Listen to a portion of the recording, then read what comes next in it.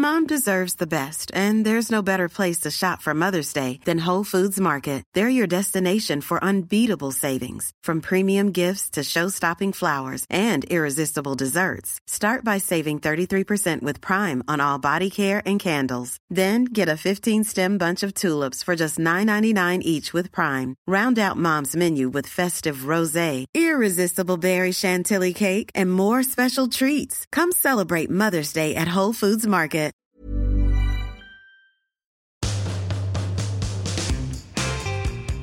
Hello, everyone. Welcome back to part 2 of Private Parts to Change Arthur. James, we were saying at the top that you don't think you're very good at telling stories. Man, you're class. Oh, thank you very much. But I was saying to you, I think it's the way that you ask questions as well. Like, having done thousands of interviews, granted not many long form. Like, yeah. I think probably I'm better in this kind of format because like. You get to the point where a lot of interviews I've done in the past are like part of these big junkets and they're like 15 minutes long. And like, I think when I feel like I'm not being authentic, I just completely shut down. Close up. And so if I give an answer about, and a lot of the time it's, so how's life been since the X Factor? And you're like, well, it was 11 years ago. And like, I can't give you an authentic like answer to that. But yeah, no, I think it's testament to how you're asking the questions. Yeah, because... if you mention it, X Factor was a big part of your life, and I also appreciate with stuff like this is that I did Made in Chelsea, right? And very different to you, where you were gigging and doing music and all these different things leading up. Yeah. I had done no entertainment, and then I go and do a TV show, and mine was a complete shortcut into this amazing industry of whatever it was. And I always wanted to be a presenter, always wanted to do these kind of things. Yeah. The problem with taking the shortcut, which I did, is that then everyone just talks about it forever. Yeah. Well, for me, they did anyway. And I, for a short time, rejected that. Got irritated. I was like, well, I'm more than that. Yeah. I'm more than this. I'm more than that. And then actually, the past years, I've done a role reversal. I've gone, actually, that's my story. Yeah. And I'm cool with that. Yeah. I'm totally cool, and I respect, and I'm glad that I did all these different things. Did you have that same thing with X Factor? Yeah, no, absolutely. Yeah, I definitely changed my tune. Well, because you've got to, I suppose, when you like exercise gratitude and think like how great it is to have all the things that we have, you got to think of the origin story. And like without the X Factor, without that platform, and without Simon Cowell, anyone that kind of backed me and has helped me, I wouldn't be here. And so yeah, no, because I had the famous story where. You didn't have any money, as you said before in part 1. You were in your bedsit, and wasn't your mum lent you the money?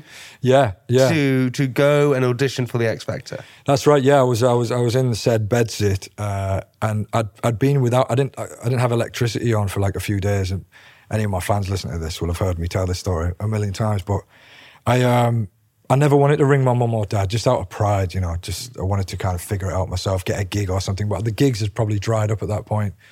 And I was pretty depressed because I thought, like, I'm the right side of 25, but, it's not happening. And partly because I needed the money, because otherwise I'd have been, sitting in the dark for another couple of days. You literally sitting in the dark? Yeah, genuinely, yeah. Sitting in the dark? I'll never forget that moment. That's why I'm not good at patting myself on the back or taking stock of how far I've come and stuff, but when I try and pinpoint that moment where it was like as shit as it can get, it was that. It was like, I'm as soon as the sun goes down, I'm sitting here with no lights on. Just nothing. Nothing. Yeah. And that was a bit shit. But anyway, so I love how he says a bit shit. Yeah, it was a bit shit. So like, I got in touch with my mum and said, Mum, look, can you borrow us a tenner? And it was hard for me to do that. And she said, I will, son, but you've got to... But X Factor are doing like these mobile auditions where they're travelling around kind of more rural parts or more insignificant parts of the country, and they're in Middlesbrough. So if you go down, they'll give you the tenner. And I was like, all right. And I kind of was like, I'm not going to do it. I'm just going to tell her I went, and they rejected me. But I got into the queue, and like, I thought, let me just see if like, maybe I'll get some good feedback or something. And it was like a little tent in the middle of the high street. And I waited for hours, actually. I left a couple of times, actually, because I thought, fuck this. But yeah, something kept me there. Thank God it did. What do you think kept you there? I think because you didn't care much about the fame. You loved music. Yeah. You knew you were good at it. Yeah. Your mum would give you the tenner anyway. What keeps you there? I think I was probably just looking for like a sign that like I was probably the like I'm good at. I want someone to tell me. Someone to tell me that I'm good. Yeah. That sounds sort of sad now, but doesn't sound sad at all. I totally get it. Yeah, man. It was just. I think it was just that, and I got there and I sang, and I'll never forget a lady called Emma Casson, who I became good friends with on the show. The producer on the X Factor. She was the one that heard me sing, and I was one of only 2 people that day that got a slip to get to the next round. You get that slip? Yeah, I get the slip. And yeah, like, you know, I guess it was the people around me that encouraged me to go to the next thing. It was like in Liverpool, and you see some producers there. And I saw Emma Casson again, and she was obviously a champion for me behind the scenes. And I could see like the other people in the room kind of be like nodding at her like, oh, he's good. And then and you're seeing that, and then so you get those little like, sparks. Oh, great. Yeah, so I'm starting to think there's something happening here. And then a few months go by. I'd lost my bedsit, by the way. Like I couldn't afford to pay the rent on it anymore. Oh, so I was at that point. I was sleeping. This is so hectic. Yeah. So where are you sleeping? I'm sleeping on my mate's couch. Like I was just like sofa hopping at that point. And but I was like, I was. Just carrying a bag with you with everywhere. Yeah, pretty guitar much. As well. Yeah, a little guitar from a charity shop because I sold a lot of my guitars just for money. Like it was just it was a lot of that kind of stuff going on. And sorry to take because there's so many questions here, and you're making a little bit of money by gigging, and that's really it, right? Yeah. And there's not many in that area. There's not many gigs to be had. You know what I mean? There's just sort of like the odd, like I said, the odd pub gig, and you can go do covers and stuff, but. Like I always thought of myself as a real artist, so the pub gig thing wasn't that fulfilling either. Because it was like I want to play my own songs, and no one, people didn't really care about that. But playing covers probably helped me in terms of the premise of the X Factor because it made artistically that's hard. Yeah. Because you don't want to just play covers, you want to play your own shit, and totally. It's good and it feels good, but people don't know who you are, so therefore you're playing random music in their eyes to a crowd. So artistically, like it's frustrating. Yeah, it was frustrating. One of the good things was that I think why I did well on the X Factor was because I'd kind of learned I kind of became quite good at reinterpreting other people's songs and making them feel like I wrote them. And that was a lot of the sort of positive feedback that I got when I was on the show. It was like, oh, I felt like you James Arthur'd it, they used to say, like things like that. Like that, I felt like you wrote that song and people like saw the artistry and stuff like that. So yeah, doing the pub gigs, like, helped me kind of get my chops up in that sense. And then you do it, you win the X Factor. Yeah. And it's a pretty big moment, right? Yeah. For you. And life changes. What happened? You say it's funny that you get to the top of that mountain. Yeah. You start, sometimes what happens is when you do something like that, you almost feel numb. Yeah. Yeah. That's exactly how it felt. It was like, I remember hearing and the winner is, and then my name, and I was like, there was nothing. There was absolutely not. It was such a weird thing. I was just kind of like, right. I thought this would feel different. I thought I would finally be good enough. You know what I mean? And you don't. And then that was like the beginning of my downfall, really. Because then it was like, okay, I've made it now. Now I have to figure out what it is to be this guy that you always thought you wanted to be. And to be honest, there was more peace in my old life because I could escape from like the trauma and the self-doubt and all these things that kind of weighed me down in life. And of course, I had no expectation before all of that, before winning the X Factor, and so I felt the weight of so many things. And that's the North Star. So even though you're almost going towards that, and so you've got almost more of a purpose. Exactly. Yeah. It was like, yeah, exactly that. It's like, okay, I always thought my purpose was to be this, but the weight of it was quite heavy because I put a lot of pressure on myself to, right, now I've won this, I have to be the best one ever to win this. I have to shake the tag of being an X Factor winner, and I have to carve a career out for myself because so many people end up on the scrap heap. And of course, I did. Like, it was trending in that direction. A year later, I lost my record deal. I'd got into a lot of there's a lot of controversy and like, you know, and it felt like it was over. Once you lose your record deal after winning the X Factor, like how many people do you see come back and have a career? It literally never happened. It's never happened. Not only that, you know. Why did, because, I mean, I just want to give you some stats, just so you know, and I got it down here, is that you have sold 2.5 million copies worldwide with your, that's with your single? Just with your single? That was the X Factor winner's single was the biggest selling. 2.5 million copies worldwide. Yeah. That was a big tune because normally the winner's song doesn't travel outside of the UK, but it was number one in about 38 countries. That is nuts. Yeah, it was bananas. And you're still feeling numb. And I felt desensitized, I think. And that went on for a long time. Like anything good that happened, I couldn't really process it or absorb. That feels like burnout as well. Yeah, there was a lot of that as well. There's a bit of burnout as well. The thing is part way through the X Factor, I had this huge panic attack and the doctors put me on a bunch of medication to get me through the show. And so I was a little bit numb from that as well. I look back and I was like, I don't know how I managed to get through that. Was that your first panic attack? It was like my first major panic attack where ambulances were called and I thought I'm dying and all that kind of shit. And it's just because it was all a bit more, like I say, it was like the contrast from bedsit to national TV in front of, it was at the peak of its powers when I was on that show. You know? It was like 12 million people a week were watching and stuff. So when did the panic attack happen? It was week 2 of the live shows. And oh my God. Have you spoken about this before? Have you said this before? A little bit, not too much. I haven't touched on it too much, but it was. But when we talk about panic attacks as well, right? It's that I just want to relate it to me just because I think it's easier for maybe you to talk and realize. Yeah. Many people have had different panic attacks and stuff like that. I remember I was doing Made in Chelsea, and I've said this on the podcast. Well, one of the reasons why I started this podcast is to talk about that kind of stuff, because I was like, what the frick is going on with me? Yeah. I was watching a TV show, and I had a big night the night before. I wasn't looking after myself, but it was, again, this sort of battling social media and this whatever I was doing and not knowing what the hell's going on, and had this panic attack. And people talk about panic attacks sometimes. I think maybe I was thinking, oh God, I think I'm going to have a panic attack. When you have a panic attack. Yeah, you know about it. You freaking know about it. Yeah. Same as you, felt like I was dying, went to hospital. You never think normality is going to resume again. Yeah. That's exactly it. You feel like you've lost, like what? Like it feels like someone's pressed a switch. Yeah.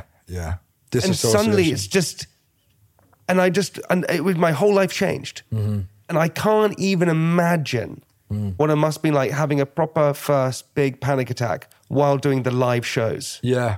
It's funny because it felt like it was bubbling. It felt like it was like sort of this anxiety was like operating at a subterranean level. It was like a pencil that was just about to, about to snap. Yeah, it was like that for a while. That tension and like just me overthinking. Like fuck, this is it. This is my chance and all that kind of stuff. And then that day, I just felt ill. I just felt really sick. And funnily enough, I was doing the song No More Drama by Mary J. Blige, it's actually my best performance on the whole thing. But like I was battling in my head whilst performing that, like, don't fall, don't die, don't like have a heart attack right now. And it was weird. And then I got off stage and I was like, I'm going to die. Like but you've been through it yourself. You really believe it. Like you think you're about to die. You're like, you catastrophize and it's a bizarre thing. And anyway, that went on for years after that. My life wasn't the same ever again after that. And isn't it crazy how it does that? Yeah. And did you talk about it with anyone really, or say anything? You didn't have therapy? I couldn't make sense of it. I was just like, I'm not right. Like you say, you just like I'm broken. That's how it feels. Yeah, you feel like you've lost the plot. And also, but you also don't want to say that because you don't want anyone to think, he's fucking mental. Because all of this is going to go. Yeah, it's all going to go. And exactly that. So I had to kind of like, do a bit of acting as well and be like, I'm fine. But inside, I was losing it. And so it's funny that I actually made it through that. I probably should have been pulled out or something. Hey, it's Ryan Reynolds, and I'm here with Keith, co-star of my upcoming film, If, only in theaters May 17th. Do you want to tell people the big news?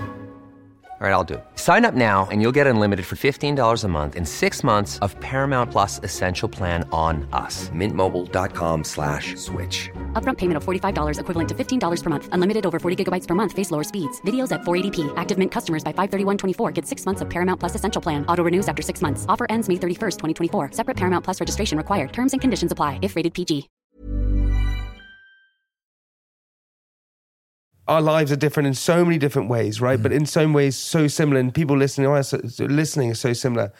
What I did was when I was battling with all this anxiety, because again, I didn't tell anyone. Yeah. I thought I was going crazy. I used to say to my friends, "Do you ever feel nervous?" Yeah. And they would be like, "What do you mean?" I'd be like, "I don't know." The way I describe it is I was living in constant fear, like all the time. Totally. It's awful. You're in a perpetual state of fear. And do you know what it's funny you say about like speaking up and just asking questions? And that's something I didn't do for a really long time. And that's why I'm such I guess like people say like, why are you an advocate for the mental health thing? Why do you spend so much of your time talking about it if it's so triggering and all that kind of stuff? And I think it's because like I felt so hopeless and felt like there wasn't an answer. Life was never going to be the same again. I was going to be miserable forever and always have these panic attacks and blah, blah, blah, and was probably going to die. All the most like fucking irrational thoughts you could imagine. And the thing that honestly like put me on that ladder back to, you know, being in somewhat good mental health was just giving it a go. Like just, okay, I'm going to try and explain what the fuck's going on in my head here. I'm just going to try.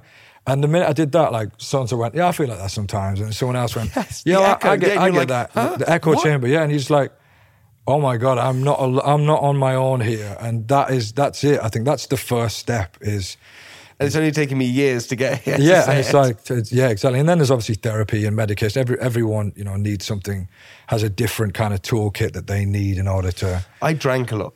Yeah. The worst. Yeah. Did you do that? I smoked an ungodly amount of weed. Yeah.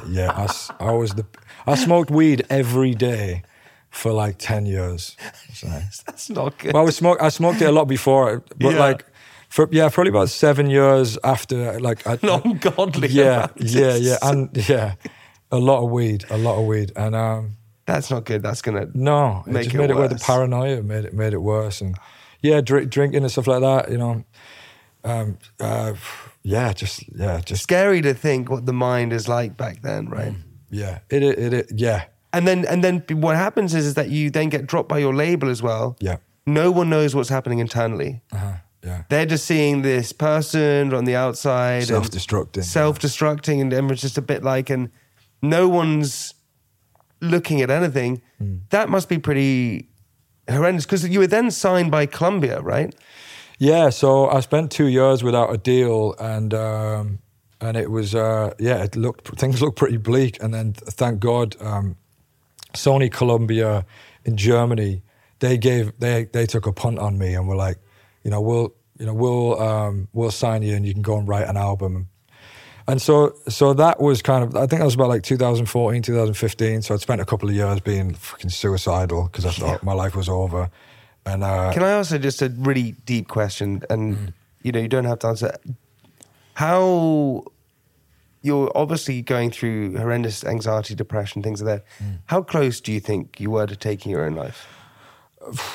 Incredibly close, yeah. Very, very close. I did not want to be here at all because the thing that I'd worked towards my whole life seemingly was gone and there was zero chance of it coming back. You know, one in a million chance of it coming back. I think just again that belief that I talked about earlier, that belief that I had something, and I'd seen people be moved by my art, I suppose. And it sounds a bit wanky, but like I thought like maybe I've still got something to offer. And like had they not come and signed me and said we'll give you a shot, I probably wouldn't be here. I don't think. Really? Yeah, I don't think I would have. Yeah, I could just because of all the other stuff, like like the abandonment stuff we talked about. Just it was all compounded by then losing the one thing that gave me meaning, I suppose, or gave life meaning for me. And so yeah, they gave me a shot and I wrote a song. Like I think I do my best work when I've got something to prove, and I'm gonna.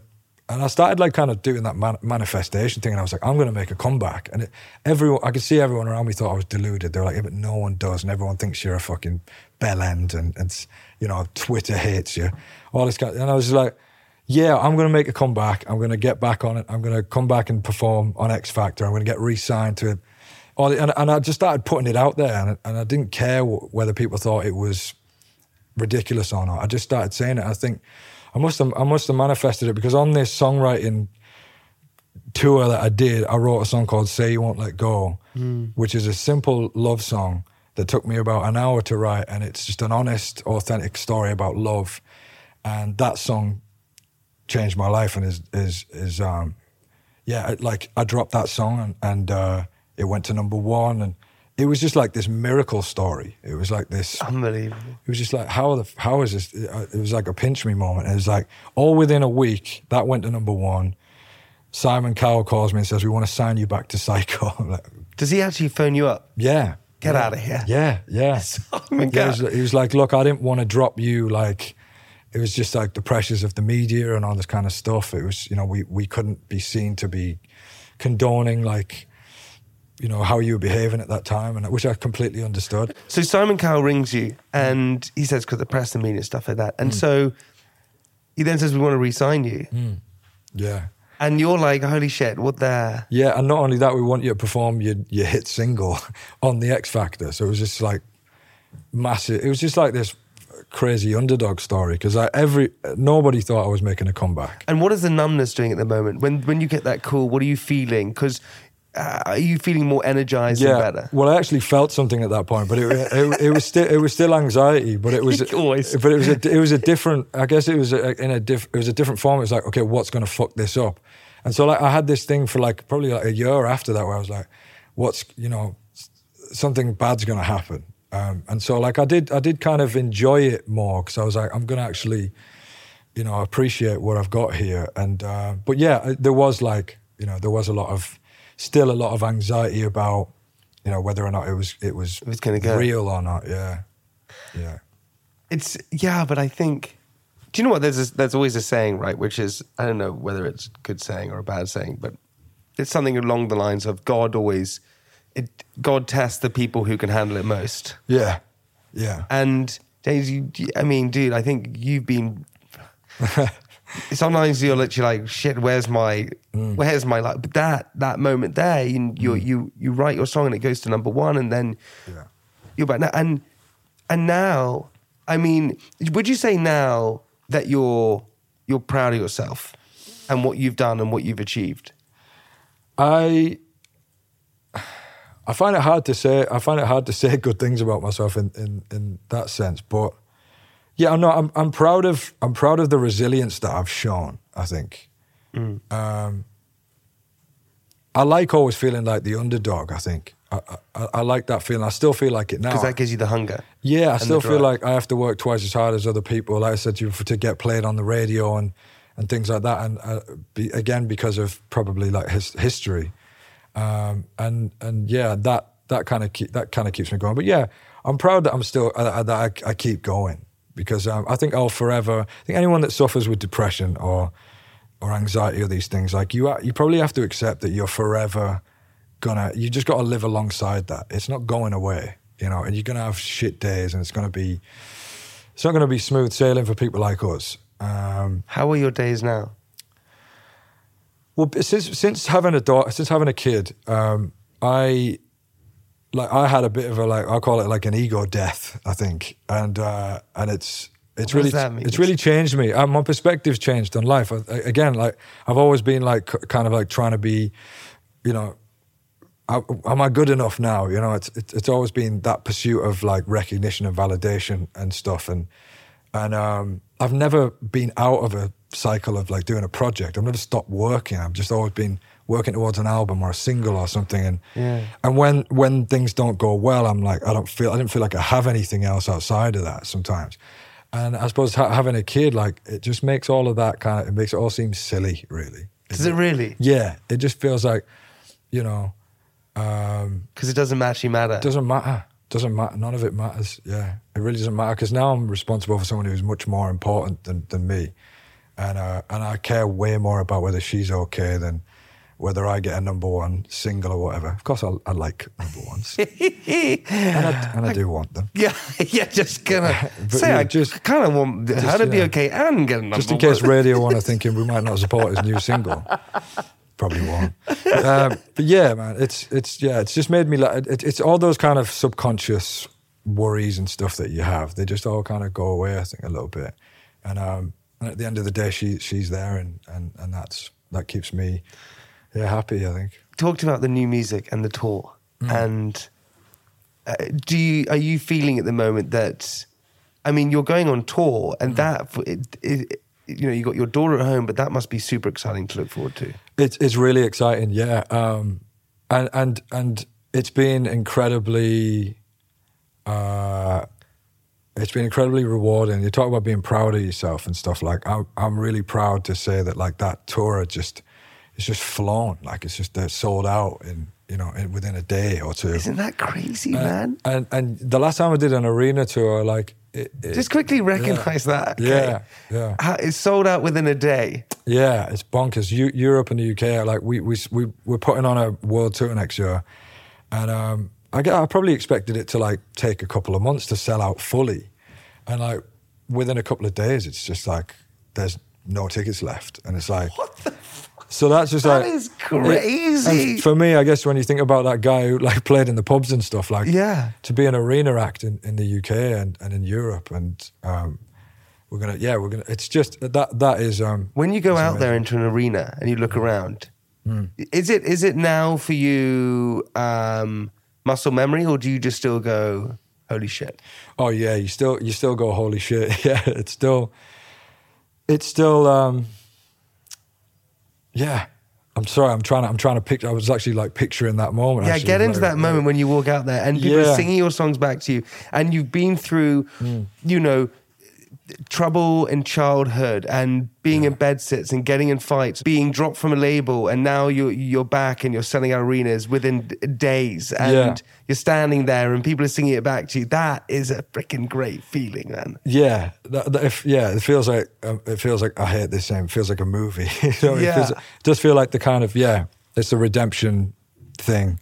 It's a beautiful thing, man. Like you mentioned the singing your songs back to you. Is it insane? It's fucking unbelievable. Is it really? It's unbelievable. Yeah. Oh my God. It's unbelievable. I mean, you see like these kids that like maybe were like me and felt hopeless or broken, and they're like they're finding a home in your lyrics and your songs. It's like, that gives me goosebumps, man. It's just like, but I swear to God, that's what it is, man. I truly, people draw themselves to you and your music because you're that redemption story, you're that sort of broken soul that people can sort of lean on and go, oh my God, and you almost, it sounds so cheesy, I can't remember, you almost that sort of sign of like hope. Yeah. You really are. It is that, man. It's like a life raft for a lot of these people. Like I know that when I was at my very lowest, like a song can do so much for you to make you feel like you're not alone, I think. And that's why I do it. Like I love it. It's great. I want to ask, how do you, when you're writing a song and you are writing, one of your hits, when you write, do you go like, this feels good? Yeah. Yeah, you know when you've got something, yeah. Which one have you written where you're like, this feels pretty good? Well, it's funny because sometimes you think you got something and then it's you haven't. A lot of the time. I get that. I put out songs that I've like thought, like literally for months I've been like, this is going to be a fucking massive hit, and it's like 200 in the charts. Which is like fucking pretty soul destroying, but no, I think I knew with Say You Won't Let Go because of the buzz internally, like around us. I actually didn't think that should be the comeback single for me. I thought it needs to be some, like a redemption song, like a fight song or something that made people like hyped. But it was turns out that it was a little kind of love song, and that's great. But yeah, and I think, there's a song called Just Us that I'm about to put out, and this is not a shameless plug that I've got a song coming out. Hey man, even if it was, I wouldn't give a shit. This is great. I love this. But there's a similar buzz about this one to to say you won't let go. I think because it's just a really honest like kind of story. You know? When are you releasing it? 6th of October. Yeah, I've had a feeling. I've had the feeling a few times. I actually had a feeling about a song called Trainwreck, which the label said wasn't a single, and then 4 years later it became a massive TikTok trend. Yes. And so I felt kind of, you know, fucking told you. Yeah, I was like, I knew it was. I fucking knew it was. I'm A&R in my own shit from now on. But yeah. What do you think, for anyone listening who is your fan or, you know, who sees this wherever or listens to it, if they're writing, what would you say is the key elements to writing a song, writing a good song?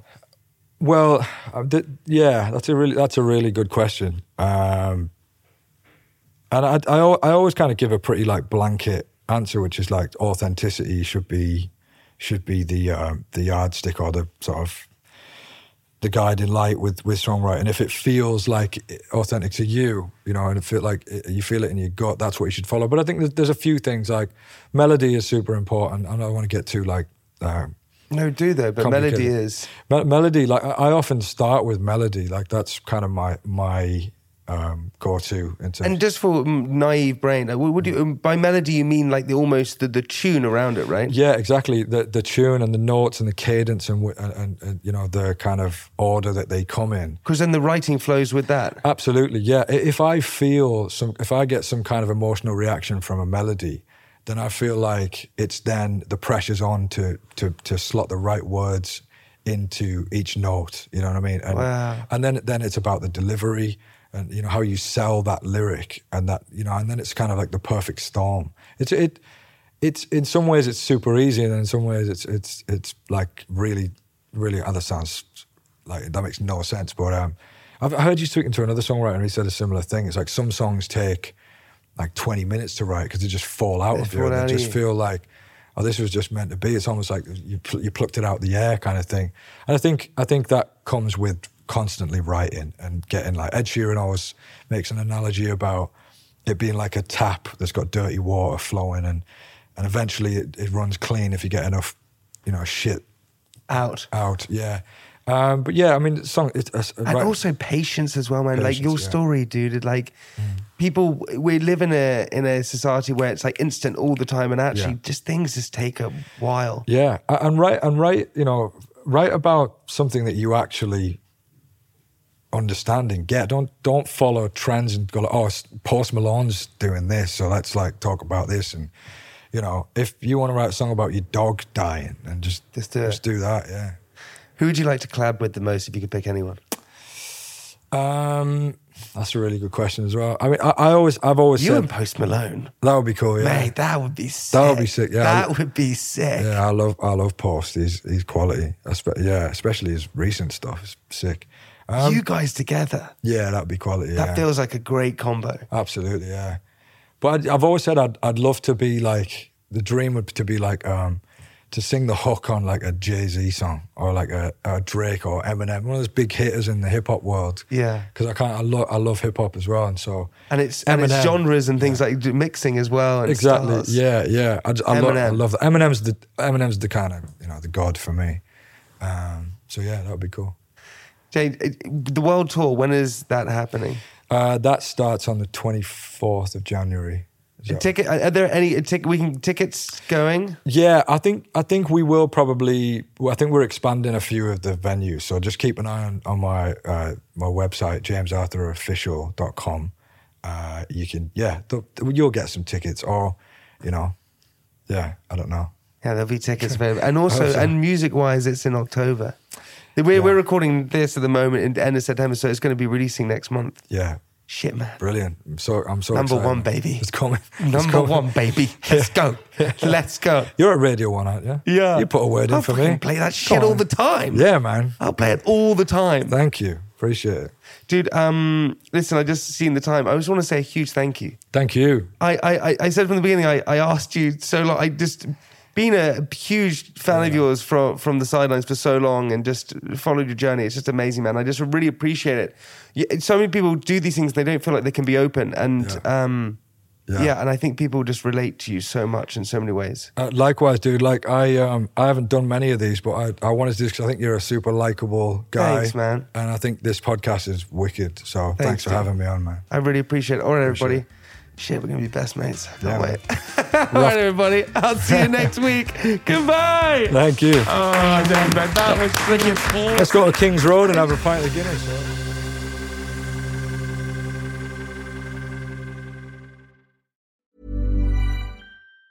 Mom deserves the best, and there's no better place to shop for Mother's Day than Whole Foods Market. They're your destination for unbeatable savings, from premium gifts to show-stopping flowers and irresistible desserts. Start by saving 33% with Prime on all body care and candles. Then get a 15-stem bunch of tulips for just $9.99 each with Prime. Round out Mom's menu with festive rosé, irresistible berry chantilly cake, and more special treats. Come celebrate Mother's Day at Whole Foods Market.